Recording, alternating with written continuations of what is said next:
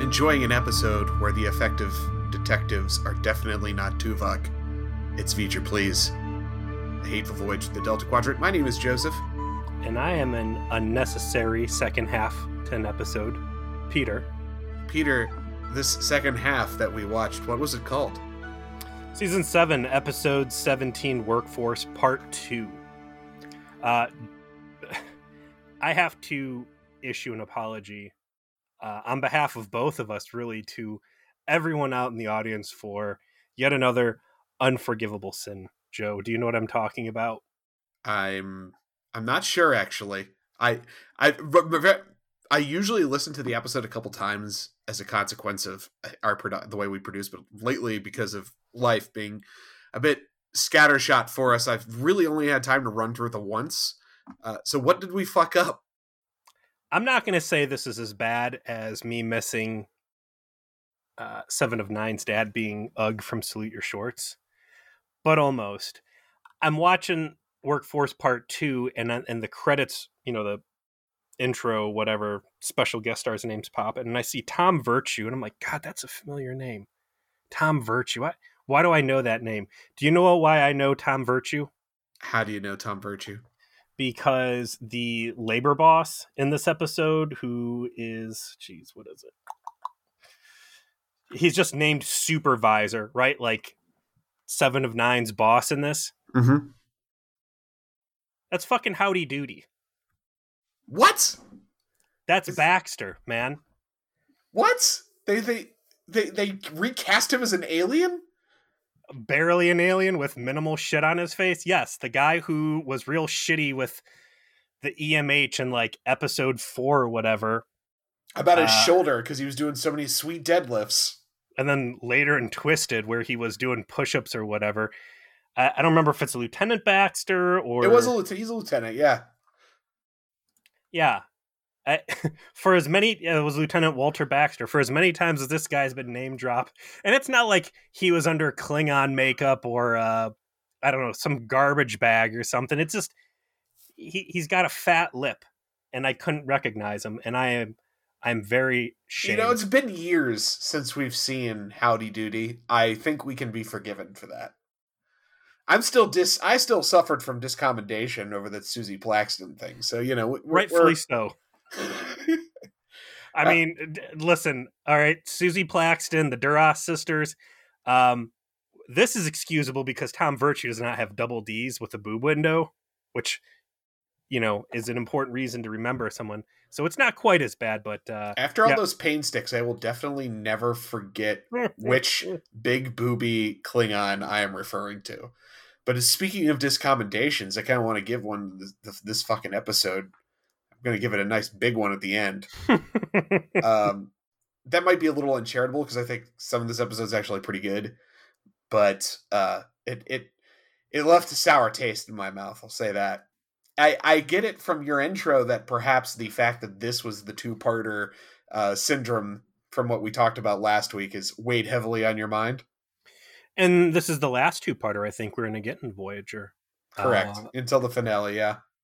We make a big deal out of this because it's a continuity thing, right?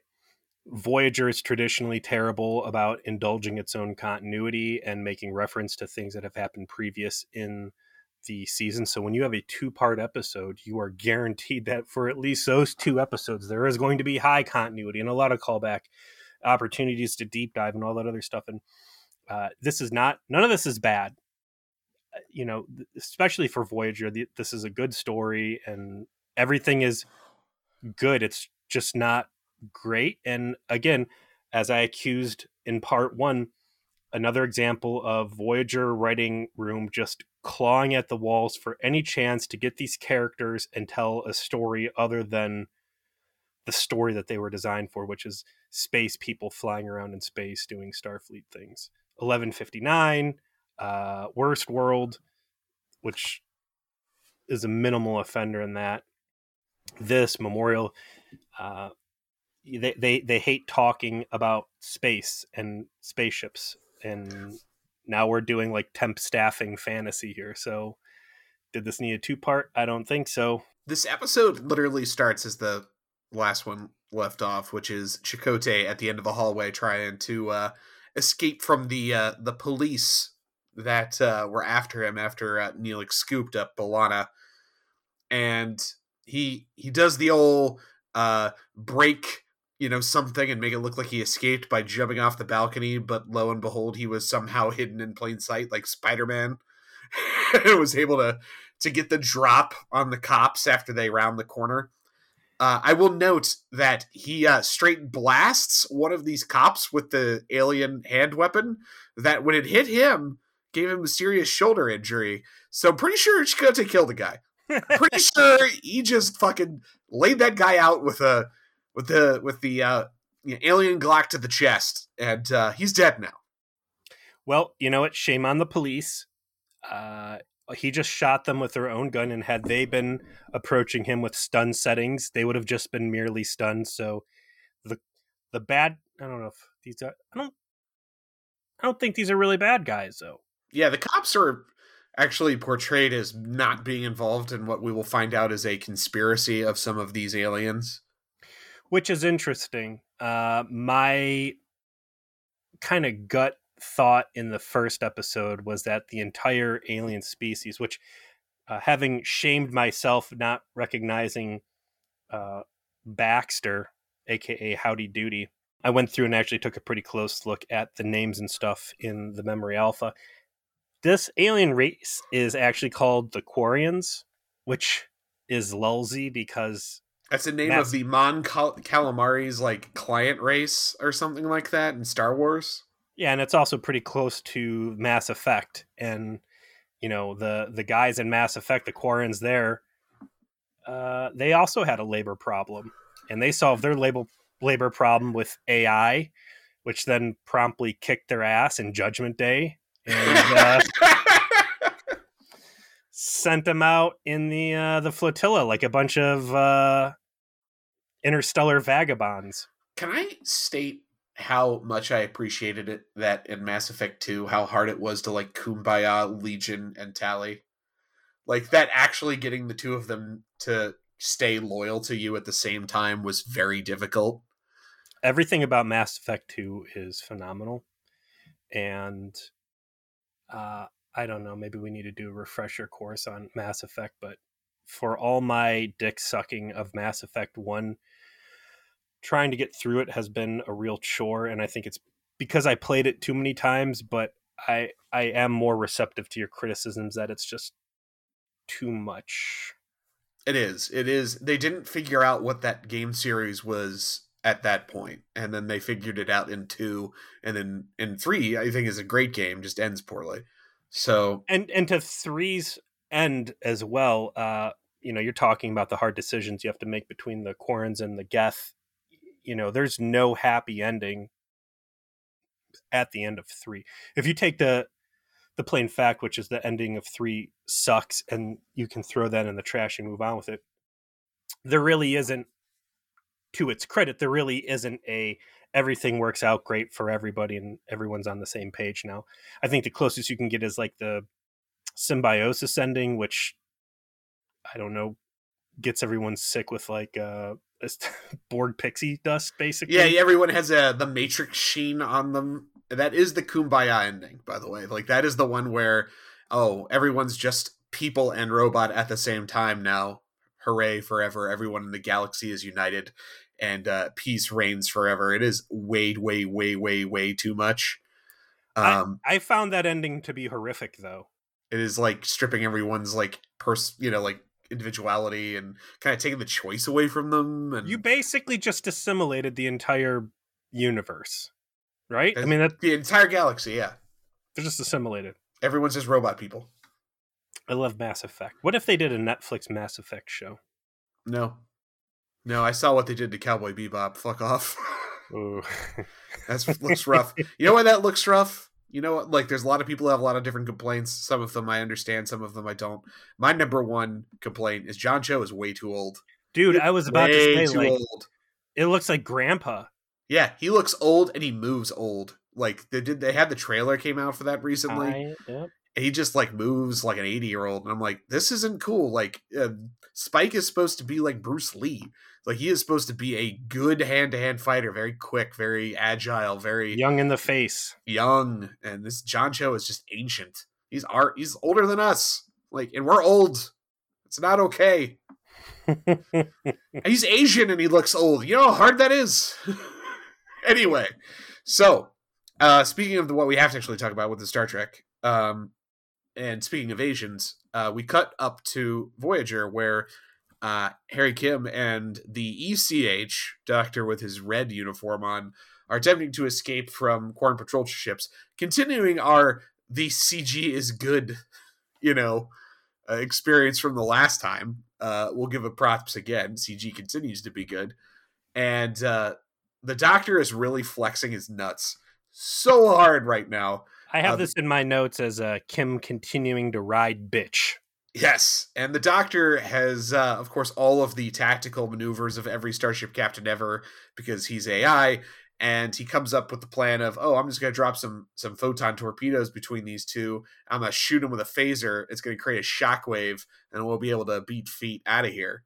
And they do it. They actually pull the maneuver and show the whole effect, and it looks very cool, and indeed it works, and the Doc is feeling himself real hard. Harry Kim is not enjoying riding bitch to the machine in the slightest. I'm always a sucker for those like Top Gun moments where it's, kick on the brakes, turn backwards and shoot a guy, or drop a mine and shoot it and create that implosion wave. Those don't look like they are, at least at this point in, is this 2000 or 2001? This is February 28th, 2001. I don't think those are cheap CGI effects to pull off, but it's a tight space battle, man. It is. And then we wrap up the teaser, I guess, with Chakotay going back to the bar. He's wounded. Janeway's like, hey, sorry, my boyfriend was, super rude to you before. We're celebrating moving into with each other. You want to come over? And he's like, no, I have a gaping wound. I'm good. And then they wrap that and go back to that scene after the teaser, where we are introduced to Good Cop. Is the way to, I think, describe him. Yedrid is his name, and Detective Yedrid. He is Good Cop. He is not only an effective crime solver in this episode. He is, the lawful good. He is the kind of man who is attempting to do right by his profession.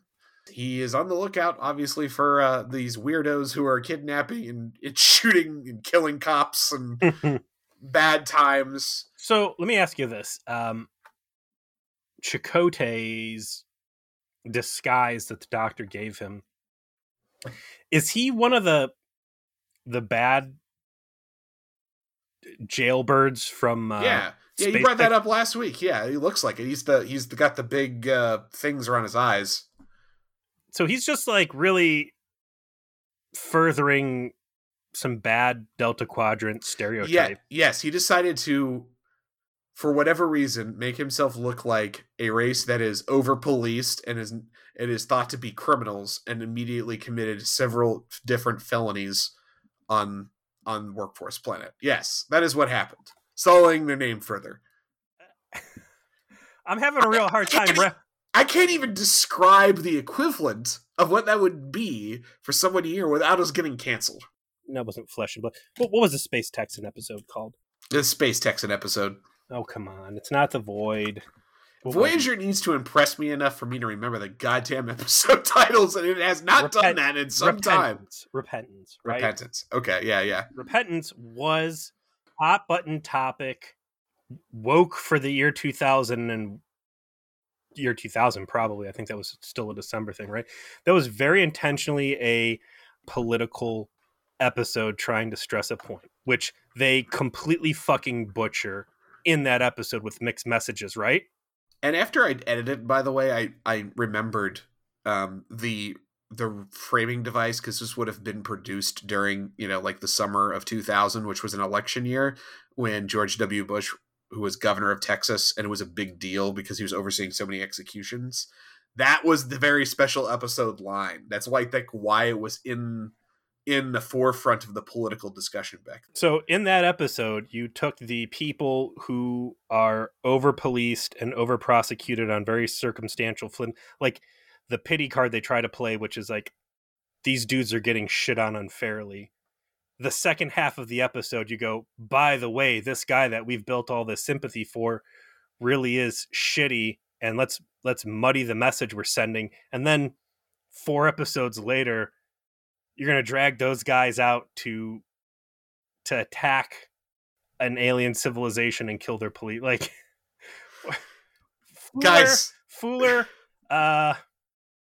Kenneth Biller. What are you guys doing here? Like, the fuck? What are you trying to say? Because it's not good.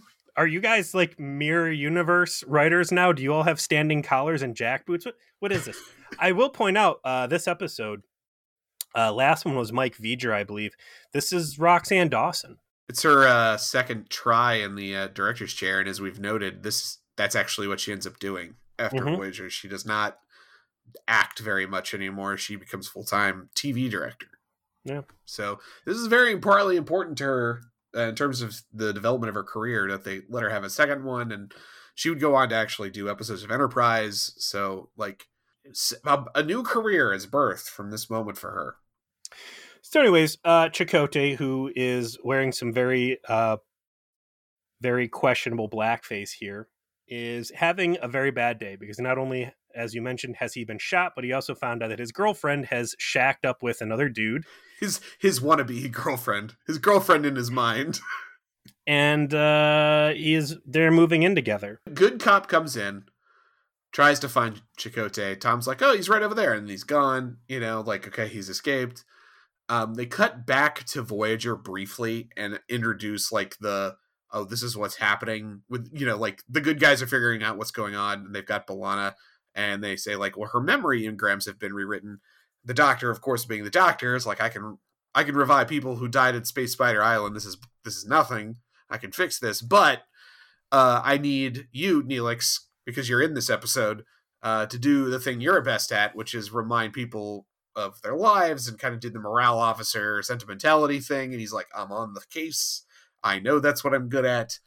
And they will have their separate little B plot, which I think got sequestered the way that it did because Roxann Dawson is the director, right? So she can't be in much of the episode because she's fucking doing all the other scenes. And so they've got a couple quiet, basically one-on-ones with her and Neelix that will be easier for her to manage. The number of times that Neelix has had to guide people in from amnesia now, I think is a disturbingly high number. I think he has walked more people back into their previous lives than Tom has like successfully docked the ship with a space station and other like really mundane things. Yeah, I remember the Simple Jack sessions with Tuvok. Among many others. Like, this is... He's not just the ambassador. He's like, the memory health. I'm trying to think what that medical term is. Yeah, there's a lot of amnesia on Voyager. They're very lucky to have someone as adept at guiding people as he is. When we cut back to the planet, we are seeing what we will call good doctor and bad doctor. And this is kind of where it starts to become more clear that it's not that this planet or all the aliens on it are the bad guys. It's that it's a certain subsect of them. Because you've got kind of the older doctor who's trying to treat Tuvok, who went super duper crazy last episode. And, he's like talking about his Katra and all that. Like the brain rewiring isn't taking with him because he's a Vulcan. He's too neurologically complex.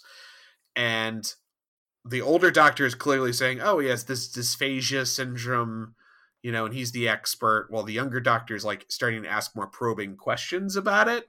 And is clearly not in on the brainwashing part of this. Like he thinks that they're like legitimately treating these people. And they set up that sort of, okay, so whatever's going on here, there are honest brokers, which is helpful because then that leads into what we find out about Good Cop, and like it provides a way for this episode to essentially have an off ramp, right? Like this is going to get solved somehow. And by setting up like that it's a conspiracy, now we know like the good guy aliens can uncover what the bad guy aliens are doing. Yeah, and that's kind of refreshing. I feel like it has been a very long time in Voyager since it has not been an entirely flat 2D villainous species. Like there's some good moral conflict and there's some good opportunity for the species to self-police in the end and kind of redeem itself. And I think it's more of a real world scenario. Although it does seem very sloppy for the lead doctor to not have such a well-connected subordinate not in on the plan. Although he is the main doctor is extremely cocky and a bitch and overconfident, which hey, he's a doctor. I mean, I know some doctors, some are very nice people, others they're like this guy. Like, is this true? The point, like later in the scene where the good doctor starts confronting with all the other stuff, like the amount of stank that the bad doctor exudes with like eye rolls and stuff, really top shelf. I enjoyed their chemistry, and I thought all the doctor stuff was really solid in this. They spend a lot of time with them too. Like they give the two of them a very critical scene where it's two guest actors acting against each other, which is rare. You know, like they don't do that a lot. I would say the last time was Muse that I would remember off the top of my head, where you really had this much guest on guest interactions. Next scene is 7 of 9, who's our other detective. You know, detective's not Tuvok. That is this theme of this episode. 7 starts to have flashbacks of her time not being on this planet because she got hit with the mind meld by the very crazy Tuvok earlier, and it's made her suspicious. Well, what is this? What's going on? Her flashbacks are of the Borg cube, and we get a pretty nice slow panning shot. So many catwalks on these cubes. I'm sitting there and I'm wondering, like, I wonder with all the doodads that the Borgs get assimilated, if they get like Fitbit step counters and what the average step count for a drone ends up looking like in a 24-hour. They got to be beating 10,000 steps. Oh, right? No problem, right? Yeah, 15,000 minimum. Also, has some fit drones. I would assume the Quarrens know what Borg are since they're a Delta Quadrant species. Like, it doesn't scare the shit out of them to any degree whatsoever that this lady is a former drone. I guess they're far away enough from Borg spaceman. I don't even really know much about them, right? Like, or they're like bonus, right? Like, this bitch is gonna be awesome. Hey, you know what? I'm reading over her memories here. She's got a lot of fond memories of engineering departments. Yeah, let's put her at the power plant. What's the worst that could happen? Smash cut to 7 of 9 shooting up the engineering station in the power plant. And we almost did that. We very nearly did that. Instead, she decided to bust up a different scientific area at the end of this episode. Mm-hmm. After 7 of 9 kind of does some initial, like, what happened to Tuvok, what happened to this person, what happened to that person, kind of investigating, and the good cop shows up and starts asking questions. We finally go back to really the heart of the episode, and that is Kathy Janeway living her best life, right? Like her rom-com adventure she's having with her boyfriend, where she's like moving in and they're having like a quirky conversation about her wanting to decorate the place with spent plasma relays. Trash. Janeway hoards trash. Yeah, she's a hoarder. You know, she would be on a trashy, American reality show if it were the 20th century. Joe, I don't think we're going to have a better place to discuss this, but I did want to mention something from the trauma support group that I saw people bring up. In this episode specifically, they play what I feel is the overplayed trope that Janeway always burns the roast, right? Correct. They did that in the last episode, yeah. Tying back in the last episode as well, there was another mention about Chakotay being a vegetarian. And if that's true, like, Janeway inviting Chakotay over for dinner where she burns the roast, like, what a dick move when your boss knows you're a vegetarian then it calls you over for like pot roast dinners.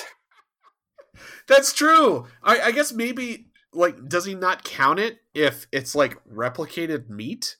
Like, he's a vegetarian only if it was actually a live thing? I have spent so much time thinking about our replicator talk since then. Like, I don't want to drag us back down the hole, but is there could you just like fake protein for the replicator stock, or would the base always have to come back to like red meat, bloody It would just dead have to animal? be biomatter, right? Like the whole thing would just be you would have non-edible matter and edible matter because the edible matter could be resequenced to be whatever you want molecule by molecule, right? Mm-hmm. Like so yeah, I would presume they could do that.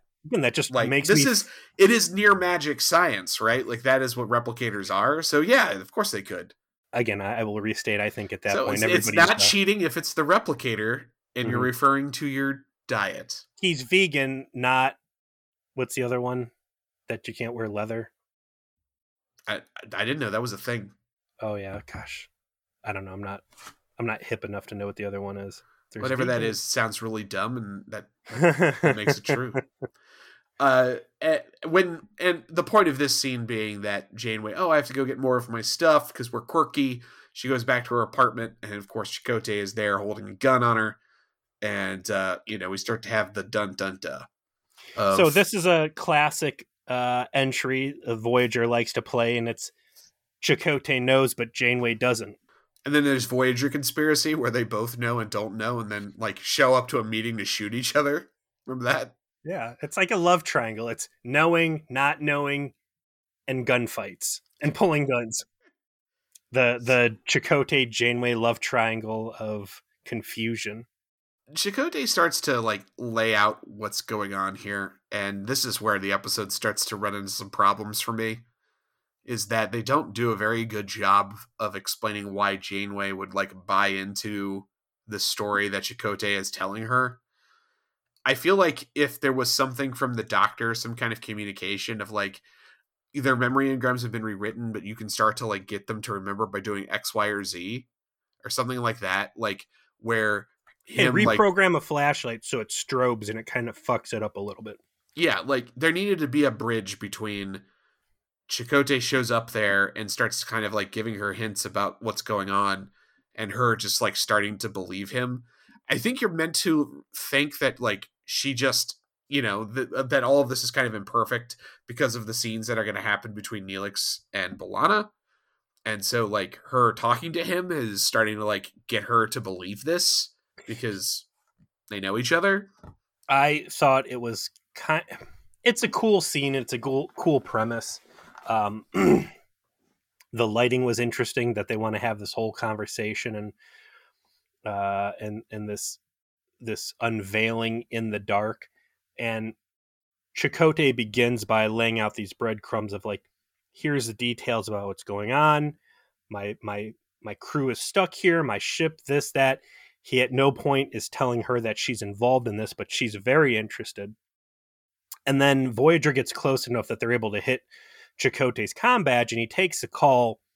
This is perhaps one of the worst persuasive speeches I've seen since Man of Steel, where General Zod like tries to high pressure sales pitch Superman on refounding Krypton on the skulls of his friends and family in this nuclear holocaust. Yeah, if you've never seen Man of Steel, the Zack Snyder Man of Steel, which I think is an excellent movie that gets hampered by just a few very poor filmmaking decisions, mostly in the third act.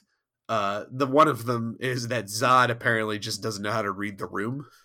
And so he's like, I'm going to pitch the idea of rebuilding Krypton in the most honest and most gruesome way possible to really show I'm a bad guy.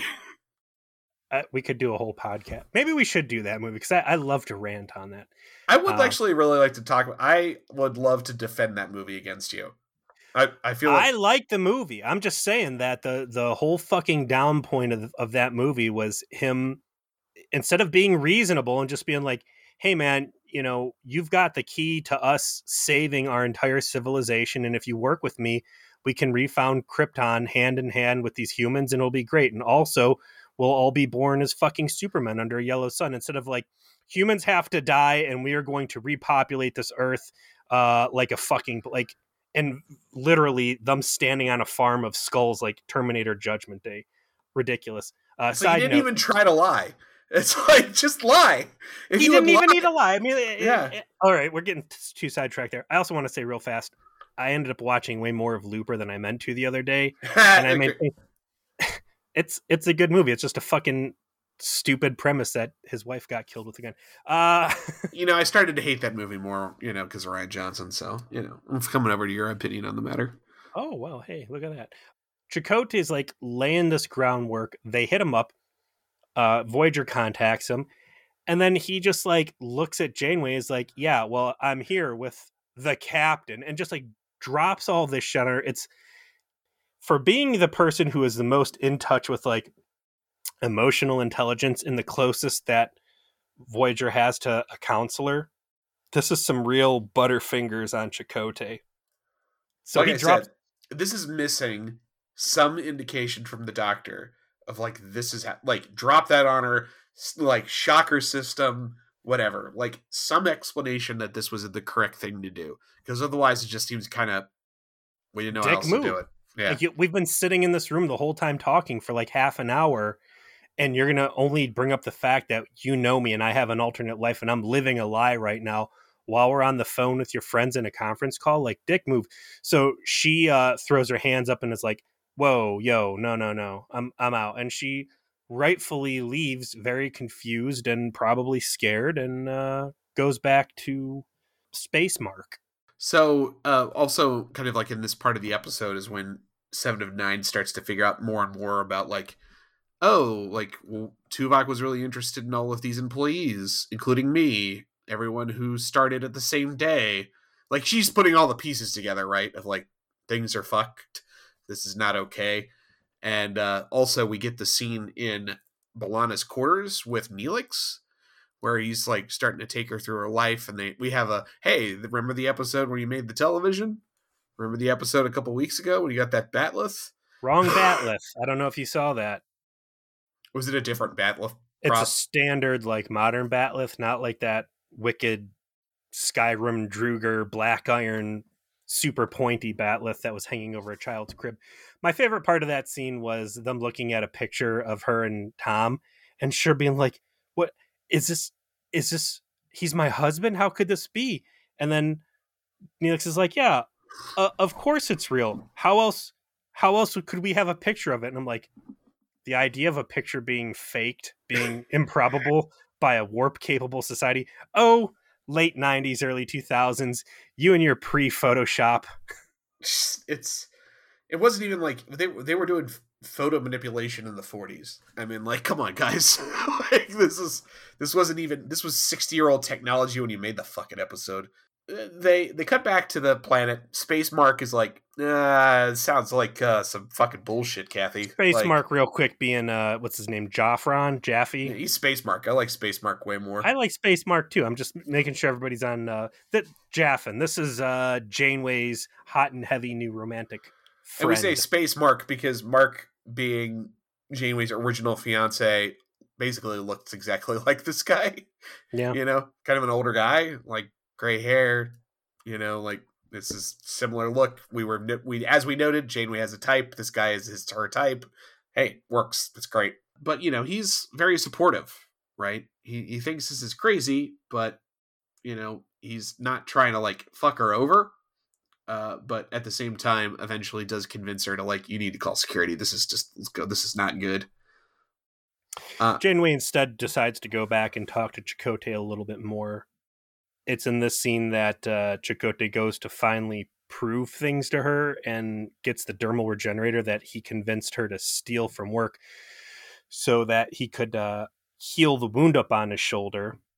And he melts off the prosthetics and reveals that he's a human, just like Janeway. I thought it was interesting that the dermal regenerator will get rid of plastic surgery, but not his sick face tattoos.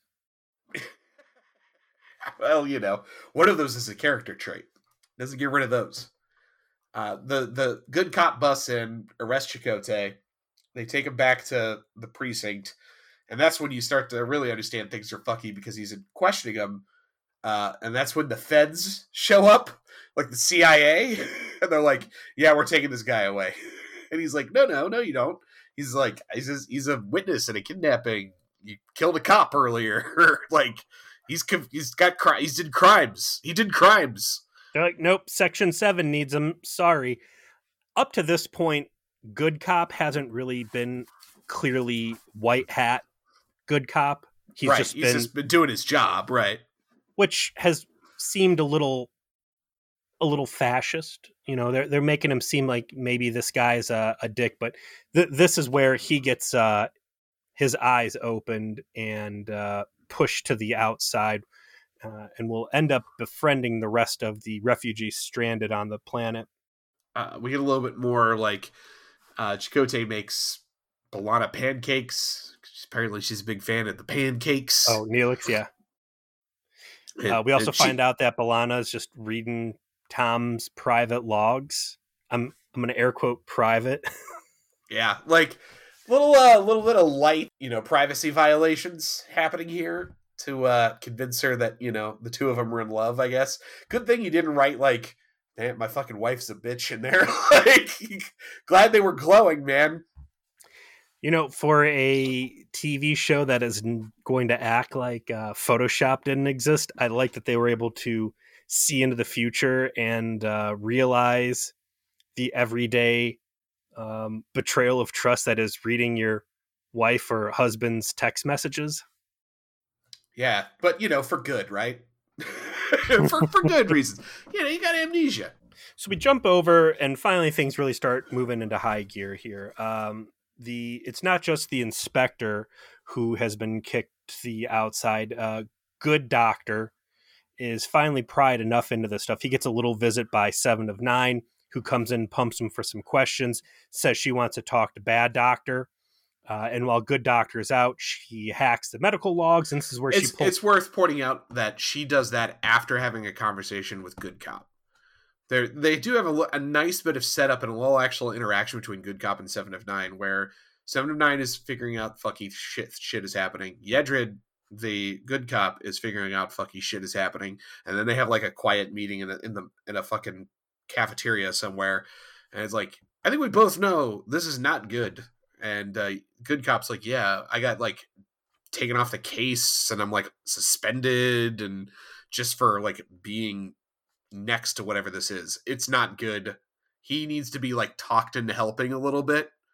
He's definitely a white hat, but like 7 of 9's like, what are you, a pussy? Like she really pushes him to help, and he goes. I might not remember my previous life, but I do know I'm very good at talking down to positions of authority and emasculating people into getting my way. So she tells him that he has a little peepee, and that his mom is fat, and he cries a little bit, and then grows a pair and decides that he's going to help her uncover the truth. And that's what leads to the scene where 7 goes and basically rinses the young doctor's trust to break into the medical computer and find out what the fuck is going on. So like you said, she's able to uncover a bunch of stuff, and in the process, the good doctor, looking over the information she's stolen, sees the conspiracy as well. This goofy mental condition that is extremely rare that the bad doctor has now played twice. He sees that there's 130 or whatever Voyager's crew complement is this episode, all submitted on the same day, all through the same program, all of them ending up at the same power plant. I want to jump back to our conversation earlier last episode about for it being a 3-day travel for Voyager at max warp, at what point all of this memory rewrite happens. I think we have to assume that all these guys were in fact dropped on the surface and then processed through the hospital, that those memory rewrites did not happen in transit.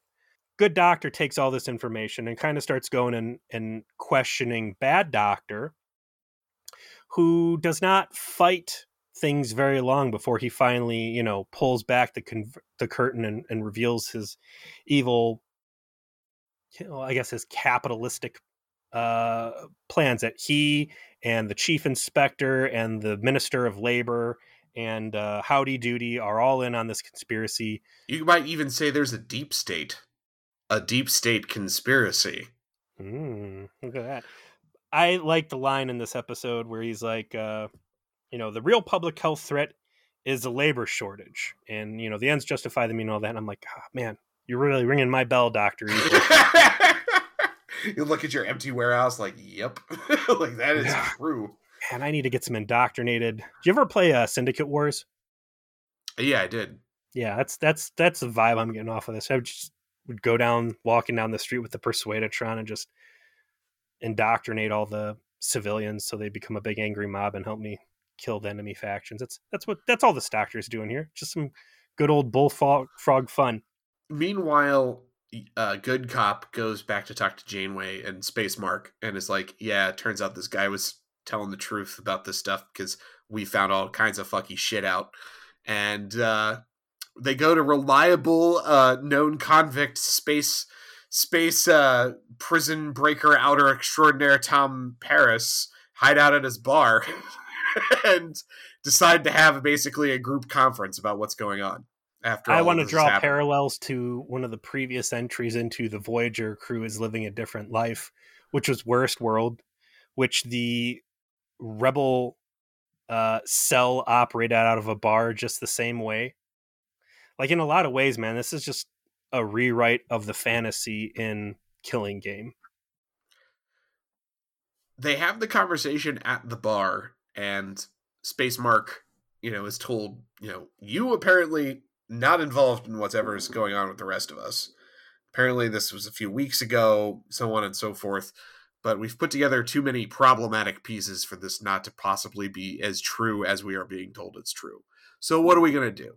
Janeway remembers the exact line of technobabble that I guess Harry Kim mentioned on the comlink, and says, oh yeah, they were using a trilaxing frequency and a covariant subspace band to contact Voyager. And they come to the conclusion there is a subspace transceiver in the power plant that's going to go to the power plant and use it to contact Voyager and find out a way to solve this problem. Meanwhile, Bad Doctor is using Chakotay, having been indoctrinated with fake memories, to bring Voyager into a trap so they can finish the job and cover up their crime. So there is a ticking clock element that Voyager is about to show up, and they're going to fall into a trap. And so whatever they're about to do on the surface, they got to go do. The big question mark for me in this is Space Mark. What is going to happen to Space Mark? I got my notes. Man, I hope they don't kill Janeway's boyfriend. I've kind of grown fond of this guy. My money is on him turning into some sort of Benedict Arnold. Him ultimately being unwilling to let Janeway run off to this other world. He wants to keep her blue-pilled in the fantasy and his life happy, but I don't know. Something's going to have to happen. They end up going to the power plant, which luckily for them, this big, super important power plant that's powering the city that's short on labor and everything, only runs 2 shifts. You don't need a third shift. Apparently, they just love to work so much. Just run that 12-hour shift back and forth. Mm-hmm. You turn the lights off, and there's no night crew. The janitor comes in and mops the floor. There's nobody else there to take care of this place. So they get free run of the building. Janeway gets in with Space Mark. She starts punching some stuff into the computer. Mysteriously, the alarms go off, and I'm like, oh, Space Mark, you set her up, you jerk. And then vanishes from the catwalk. Mm-hmm. You're like, oh, he did it. They cut to the hospital where Good Cop and 7 of 9 have headed. And apparently, Bad Doctor was prepared for many eventualities, but not Good Cop pointing a gun at him. And then, of course, the most powerful weapon of all being grabbed on his arm. That is ultimately what subdues Bad Doctor, is that 7 of 9 just pops up and just grabs him by the arm and be like, I can just rip this out and beat you to death with it. Like, do you know who I am? Like, I have now been victimized by this paralyzing grasp several times, and I am a master. I've assimilated the technology of grabbing a bitch by the arm. And you, sir, are a bitch, and I have grabbed you by the arm. So you. He was like, he might have escaped from the space clock, but not at all from being grabbed on the arm. That is too potent a fucking technique. And so they have like unlimited success. They like break into the back where all of the bad juju is happening. They find Tuvok, they find Chakotay, they find Good Doctor. Good Doctor's had his memories rewritten because apparently he didn't go for being part of the conspiracy. New World Order. It's real bad back there. It's a real horror show. And at the power plant, Janeway's like, I'm going to run this way. Oh, no, it's the police. I want to run this way. Oh, no, it's the police. I'm going to look over the railing. I'm going to jump down. There's some real vibes of 1989 Batman Access chemical plant chase here. When she hits the ground, oh, no, more cops. But that is when Space Mark shows up and judo chops someone and shoots someone else and then shoots another guy. And he's like, hey, babe, I wouldn't have left you hanging. I just came in at the appropriate dramatic moment. I was excited to see Space Mark, and I was excited to see Space Mark beat some ass. Like, yeah, he throws down. He takes 3 dudes out. He was useful. I don't know what his previous life was before coming to work in a power plant, but I can only assume that it involved a stint in professional wrestling. They ultimately, so the ship gets stuck in the trap. We finish up our D plot of the Doctor being the best captain ever, and he can't think on his feet. That is the issue. He's stuck with only the book learning techniques, and so Harry comes up with a plan to slip the trap of ejecting the remaining escape pods to make it look like everyone but the Doctor is left, while shielding their life signs in the conference room. But surprise, those escape pods had torpedoes in them, and they explode. So it's a very similar trick to the one they used before, but different and in a novel way, and I liked it. I enjoyed Kim and the Doctor's little interplay in that scene. It's one of the rare moments anymore where Harry Kim does not instantly disgust me and piss me off with Garrett Wang, who subsequently has driven me away from Delta Flyers. But that's I'm surprised you lasted as long as you did. That guy was just cancer from the moment I started listening to that show until I stopped. Rough. So they get things kind of sorted out up there, and we very quickly tidy things up down on the surface, despite the fact that the chief of police and Howdy Doody and the head doctor and a couple other government officials seem to be in on it. Good Cop manages to, get the president. Hey, listen, we all know that space presidents are very easy to get a hold of. You can just beam into their office with guns. That's true. We learned that a long time ago. Well, they're having a labor shortage, so it's entirely possible the space president may have been out doing a trash route or driving a school bus or something. So maybe it's it's the Raising Cane employees are all working in stores right now. Mm-hmm. So they start wrapping things up. Guys come back up on the ship. There's a real bullshit scene, one of the most unbelievable scenes of all of Voyager, and it's Tom sitting there eating popcorn, watching some old black and white cartoons, laughing like he's watching an Eddie Murphy comedy special. I don't think I've seen anybody ever laugh at cartoons, but there Tom is. He just had a little bit too much space Prozac, I think. They're trying to get his dose back right. Everyone's kind of a loopy. The worst scene of all time, to me, is what ends this episode, and that is the fate of Space Mark. You go first. Thank you. Appreciate it. I'm glad that we can spend some time here. Space Mark was a total bro through both of the two-parters. He's a good boyfriend. He did all the good boyfriend things. He's Kathy's type, all of that. But he's a good engineer, right? He's good at his job. He's friendly. He makes friends. He was happily threw down with a wild conspiracy with a bunch of people he didn't know because he was obviously very much liked Kathy. He's useful in a fight. Took out 3 dudes. He's clearly better than all of the security guards on Voyager on that basis loyal alone. To the point he was willing to get involved in very clear treason in attacking a power plant after hours. Yeah, this dude was ride or die immediately with the heroes and was effective both on a technological level and an actual fist to nose level. Okay? This guy is solid gold. Oh, and as they establish, he really just came there for work. So he's just looking for a job, right? He's available, right? Joe, he just doesn't have ties. I'm getting physically mad as you're talking. Yes. Well, I think we need to we need to catalog that they set up Space Mark as being awesome. right? And that there's no reason that the story is provided before this scene that Space Mark couldn't just come with them. He is perfectly positioned both in personality, capability, and lack of substantive ties that he actually could just join Voyager and go wherever they're going and be very fulfilled by that, right? Regardless of his relationship with the captain. That's just a bonus. And he comes into the scene and, you know, he conveys like, oh, my memories were real. I apparently just came here for work. They like, you know, it's like, it could work for you, but I can't because, you know, you're the captain. So clearly you can't have a boyfriend. Not and even that, dude. He doesn't say any of that. He says they put Howdy Doody in jail for kidnapping people, and I got a promotion at work.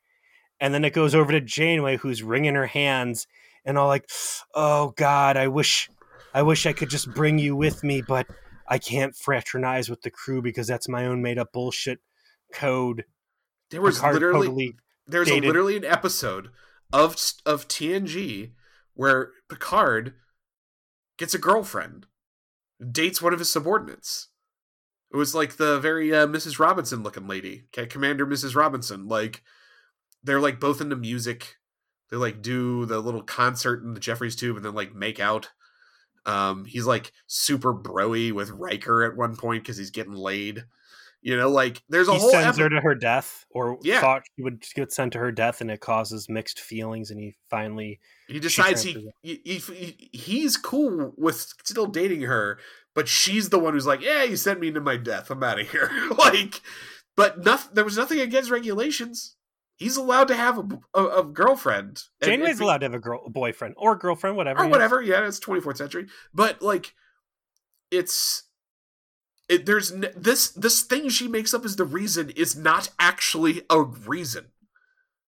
There's no rule that says she has to do this. Waste of everybody's fucking time. Okay, 2-part episode. You've got an okay alternate life jailbreak kidnapping episode, which could have been 1 45-minute episode.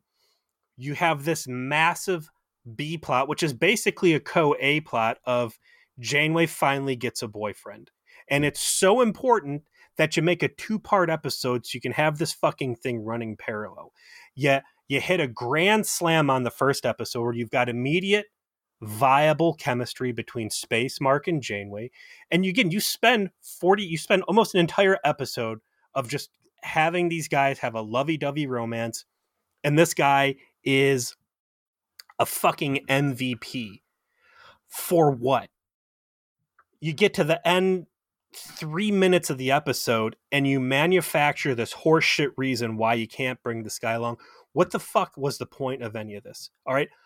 Either incorporate him into the crew and create a conflict for Janeway. Just give Janeway a fucking boyfriend that lives in her thing, right? We're in episode 17. How many more episodes do we have to go? We don't have much more of the show. Hire the guy for like 2 more episodes that he'd be in, right? And be you could kill him off, and it could be like traumatic. He could just be in the background. Like, when's the last time we saw Icheb? And he's a big fucking deal, right? Yeah. You don't see half the crew members on Voyager on a regular basis. You barely even see Neelix. This guy could have been there in the background. You could have killed him off next episode when the fucking, the next time Seska pops her head up or whatever. And you could have a meaningful death, which Voyager hates having. They just make up fake bullshit crew members to kill off like we're supposed to care about them. Or if you're going to have this scene where, God, you know what? I love you. You love me. We could be together, but it's just not in the cards. Have him be I'd love to go, but I got family here. My mom's sick and she doesn't have much time before she's dead. I can't go with you. I don't want to go to Earth. There's some reason that I have to stay here. Not, I'd love to bring you along, but I can't fraternize with the crew and shucks. Yeah, it's the worst possible reason. I would have been fine with, hey, my memories got effed with too. Turns out I have family on another planet. That you can't delete, Janeway. Something like that. Or some kind of reason why he can't go with them. I would have been happy to accept. But they go out of their way to show, they use this scene to be like, no, that's not it. That's not actually it. We're just not going to be together because you just don't want to be.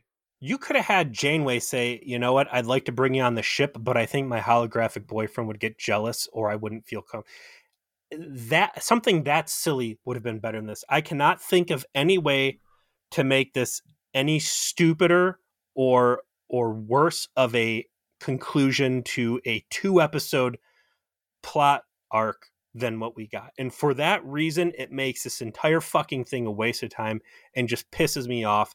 This is a real bed shitting.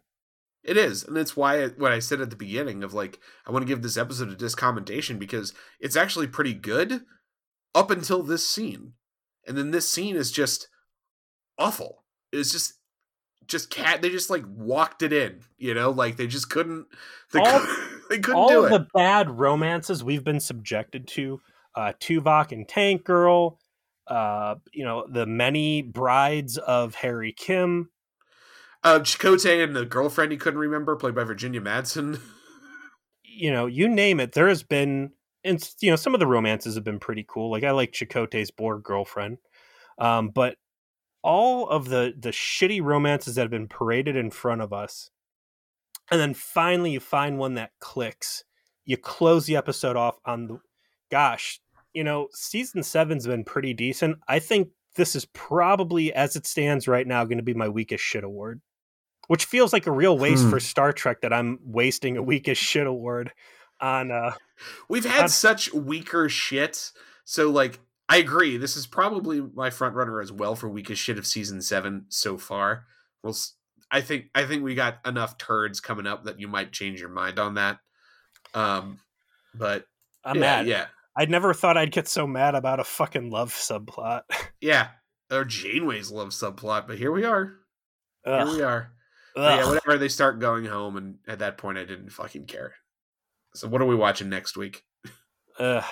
Season 7, episode 18, Human Error, and there is 7 and 9 looking real smug in the Tuvix Memorial Death Cove. 7's attempt to explore her human side distracts her from her duties and puts Voyager at risk. This sounds like a real Data episode. Yeah, this is prefaces the worst subplot of season 7.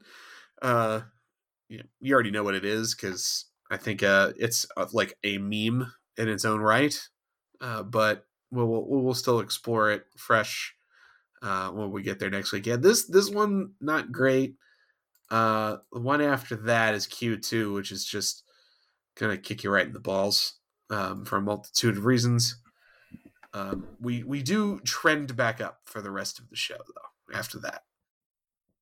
I hope so. Speaking of trending, well, maybe we'll save it.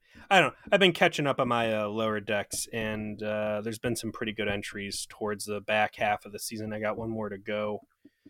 Maybe we'll talk. We'll do a little recap on that in the next few episodes. I stopped watching after episode 3 because I stopped hearing good things. Not sure what your take has been, but I kind of felt a little disengaged from the process. Yeah, that's why it took me so long to catch up on these past few. But like I said, the last two before, so the last 3, I'm in the last 3, and they've gotten good. But we'll see. All right, man. I got a headache from all my yelling about fucking space. All right. Let's talk to everybody later. Thanks for listening to Feature Please Hate for Voyage to the Delta Quadrant. We'll see you next week.